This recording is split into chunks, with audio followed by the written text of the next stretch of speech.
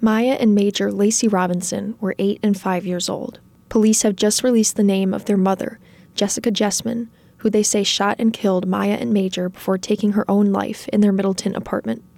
This past weekend, community members gathered for a vigil to celebrate the lives of Maya and Major. Elected officials, teachers, classmates, friends, and family gathered in Lakeview Park on Saturday to pray, sing, and cry together. Michael Johnson, president of the Dane County Boys and Girls Club, summed up why so many people were gathered outside on a cold night. The lives of young people must be protected. Because we need them to grow old like us. We need them to lead like us. We need them to become principals, clergy, lawyers, doctors, presidents, mayors, and on and on and on. Our babies deserve to live. Middleton police say Jessmon also shot Maya and Major's father, Major Lacey-Robinson, who was hospitalized but is no longer in intensive care. But at the vigil, neither parent was mentioned. The focus was entirely on Maya and Major and helping the Middleton community heal. Cromrie Middle School Principal Dom Ricks said the Middleton School District mobilized immediately in response to this tragedy. This type of thing should never happen.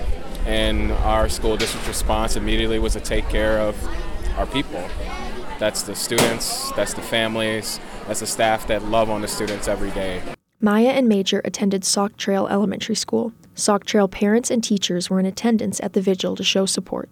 Alexis Anderson, a parent of a Sauk Trail student, was left speechless by the death of her child's classmates. I mean, there's no words. I mean, we're all traumatized, and now our kids have to walk this. They're doing the best, though. I think Sauk Trail has been amazing, bringing in therapy dogs every day, supporting these kids. But as parents, this is probably the worst thing to happen for a kindergartner.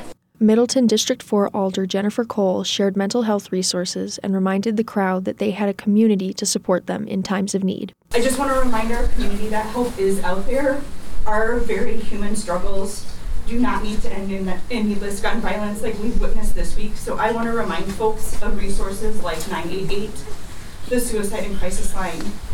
We should all know it and memorize it as well as we do 911.